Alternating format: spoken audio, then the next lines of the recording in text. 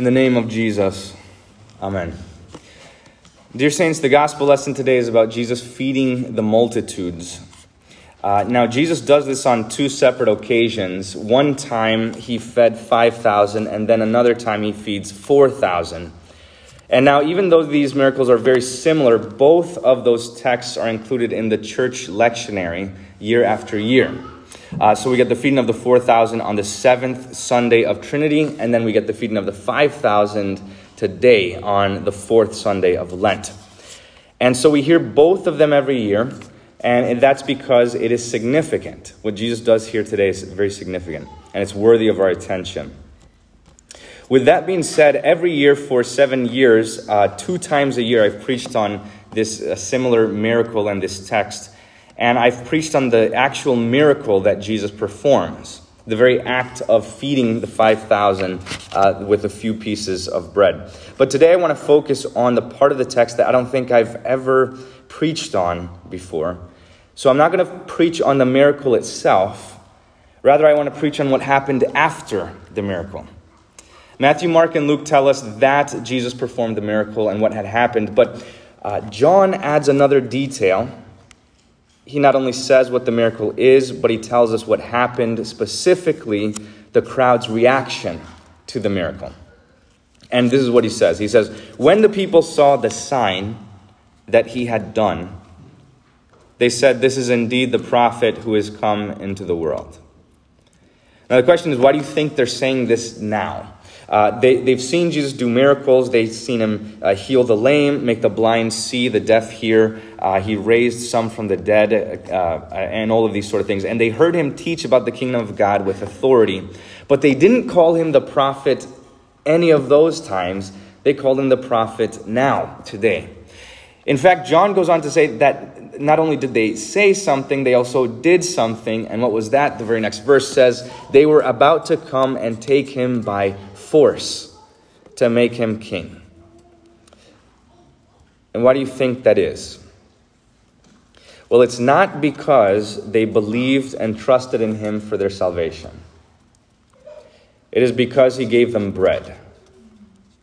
A few verses later, Jesus says, "Truly, truly, I say to you, you are seeking me, not because you saw signs, but because you ate your fill of the loaves."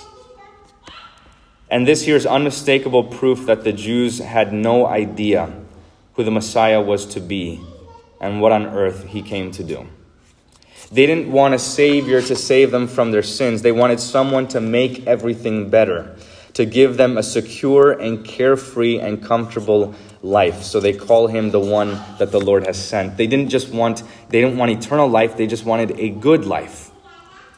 Now, the rest of John 6 tells us what happened, and this is what happens in summary. After Jesus feeds the 5,000, they try to make Jesus by force. He withdraws. He walks on water across the water to Capernaum to get away from the crowds. That's why he did it. And then the very next day, the crowds get into the boats, and they're looking for Jesus because they're trying to get more bread from him. They want to get more signs, more miracles and things from him. And then when they find him, what does Jesus do? He starts to teach them. And then he tells them this. He says, look, that miracle of bread that I just gave you, that miraculous sign that I just gave you, it was to point you to me, to show you what kind of God I am. You're looking for me to give you bread, but I didn't come to just give you bread. I came to be the bread. I am the bread of life. I didn't come to take away physical hunger, but I came to take away your spiritual hunger, that is to make you live forever. Okay. And so Jesus goes on teaching them theology, telling them the things that matter, that he didn't come to give them that bread, but he came to give them his body and his blood to die for them. And then, here's the part. And then the text says this: when many of his disciples heard it, everything Jesus said, they said, "This is a hard saying. Who can listen to it?" And then a few verses later it says this: after Jesus spoke, many of his disciples turned back and no longer walked with him. So you see what's going on here. The crowds love Jesus when he satisfies their hunger, but they leave him when he teaches doctrine, when he tells them what he came to do. They were disappointed with him because he was not the God and King that they wanted. And all too often, people today are disappointed with Jesus and reject him because he is not the God that they thought. He is not the God that they were looking for. There is an entire denomination, I think you can even call them now a different religion, that is built upon Jesus, chiefly, following Jesus chiefly for your temporal wants and needs. It is called the prosperity gospel or the full gospel, and it teaches that those who truly believe in Jesus will be financially and temporally and physically blessed in every way, that their own faith, their own prayers, their positive thinking, their own offering will actually increase their temporal blessings and material wealth. That is their official teaching. In other words, they have made Jesus their king by force because they want the same bread that those Jews were longing for. Now, I've preached against this false doctrine, false religion of the prosperity gospel before. It is an evil idolatry, and you should not even listen to or pay attention to these false prophets. Joel Osteen or Kenneth Copeland or T.D. Jakes, Pat Robertson, Rick Warren, Joyce Meyer, Paula White, they are false prophets and enemies of what Christ came to do. The teaching is evil, and they are wolves in sheep's clothing. They don't really want the true Jesus. They simply use him to get what they want. So mark and avoid them. Seriously, this will corrupt you. This is an obvious example of those who want nothing to do with what Jesus truly came to do. That is spill his blood and break his body for you on the cross. That is an obvious example of this. But those of you who today who are here are not deceived by this false teaching of rejecting Christ in this way and seeking him only for material good. However, it doesn't mean that people not in those churches never do this. In fact, let me explain it another way. Whenever you are dissatisfied with God's word or disappointed by his church or his word or his sacraments or disappointed of the Sunday, then you are in fact doing the same thing that these crowds did. So I'll explain it. If you come to church and you yawn at the gospel and the forgiveness of sins, and if you get angry and upset at the difficult words and teachings of the Bible, the warnings and admonitions, and if you think there's something more important to focus on instead of whatever Jesus says, then you are no different than the crowds. And if you come to church looking to have your temporal needs met, if you're looking for friendship or financial gain, or a community to just be a part of, or a group of nice people, or emotional support, or just come out of habit, then you are no different than the crowds who followed Jesus at first and later turned their back to him. And if you come to church just to be involved, to get a job, to volunteer and help out, or to get your kids active in something else, then you will not be here much longer.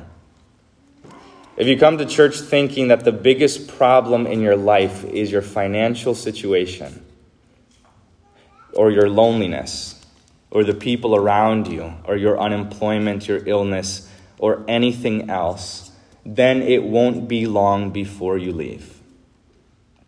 And this is because the biggest problem you have isn't what is around you.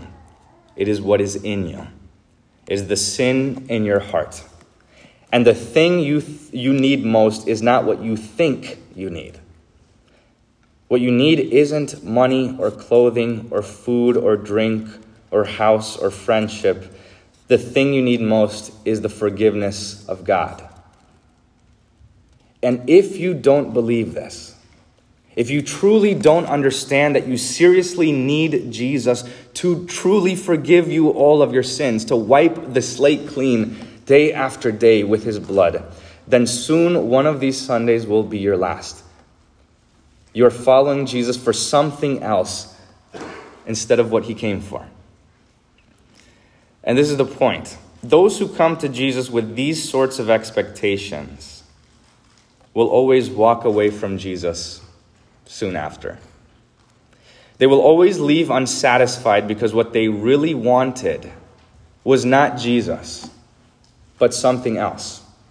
He was simply a means to an end, or a way to get something else. Bread or money or pleasure or happiness or community or friendship, a job or whatever it might be. Many who have left the church and the faith altogether have done so simply because they were disappointed with Jesus. They didn't want what he gave, and that he didn't give them the thing that they were really hungering after. So those who seek Jesus only, or even chiefly, to fulfill temporal needs, will only be with him temporarily. Those who seek Jesus for momentary needs will follow him only for a moment. Those who do this want the gift more than the one who gives it. They don't want to be Christians. They want only an easy, good and comfortable life. And so they stay as long as they have these things, and they leave when they are gone. So Jesus gives you daily bread, and this is true. And you should thank and praise God whenever he gives it. But if you get discouraged and disappointed with him when you lack something, or when your faith in and love for him is shaken because you don't have much now as you did before, then repent. If you come to Jesus in church looking only for a solution to the temporary problem and think that that is the biggest problem you have, then you will always be disappointed. But if you come to Jesus looking for his forgiveness and his favor and his mercy and his salvation, then you will never be disappointed. If you come looking for him to wash away your sins, to remove the burden of guilt from your heart and your soul, to erase the history of your sins from the mind of God, to relieve your conscience with the peace of sin forgiven, then you will never be let down. You will never leave empty-handed, and you will never leave the same way that you came in. You will never leave discouraged or disappointed. You will never leave hungry, because every single time you hear his word, he will give you and fill you with the thing you need most, that you may not realize you need: the forgiveness of sins. He may not be the king you wanted, but he is the king you need. He's the king who lays down his life for you, the slave. The king who not only gives you daily bread, but who is the bread.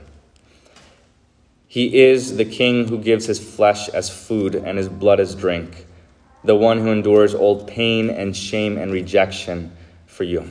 He's the one who put you above every physical need of his, who sought you more than his own glory and honor. And everything he gives you, everything he distributes to you in his church, in his word, is the thing you need most.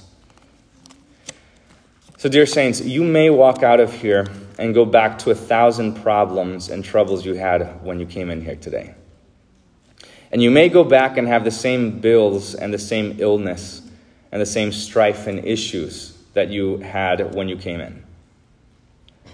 But no matter what awaits you, no matter how many troubles you might have, no matter how many problems are unsolved, in the midst of them all, you have Jesus. And you have the Lord who loves you and who is with you, and who will never leave you nor forsake you. You have your dear Lord who knows all of your needs, and who one day will answer your prayer once and for all, and take you away from this vale of tears to be with him when you will never hunger or thirst again. And on that day, you will see the thing he came to give you, which is greater than anything you would even dare to ask for.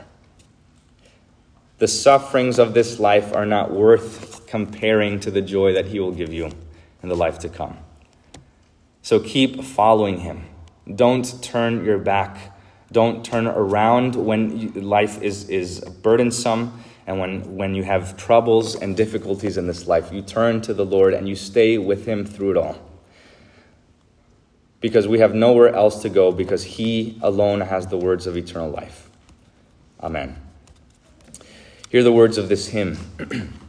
Hence all fear and sadness, for the Lord of gladness Jesus enters in. Those who love the Father, though the storms may gather, still have peace within.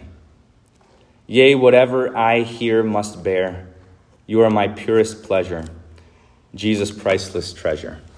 The peace of God which surpasses all understanding, guard your hearts and your minds in Christ Jesus our Lord. Amen.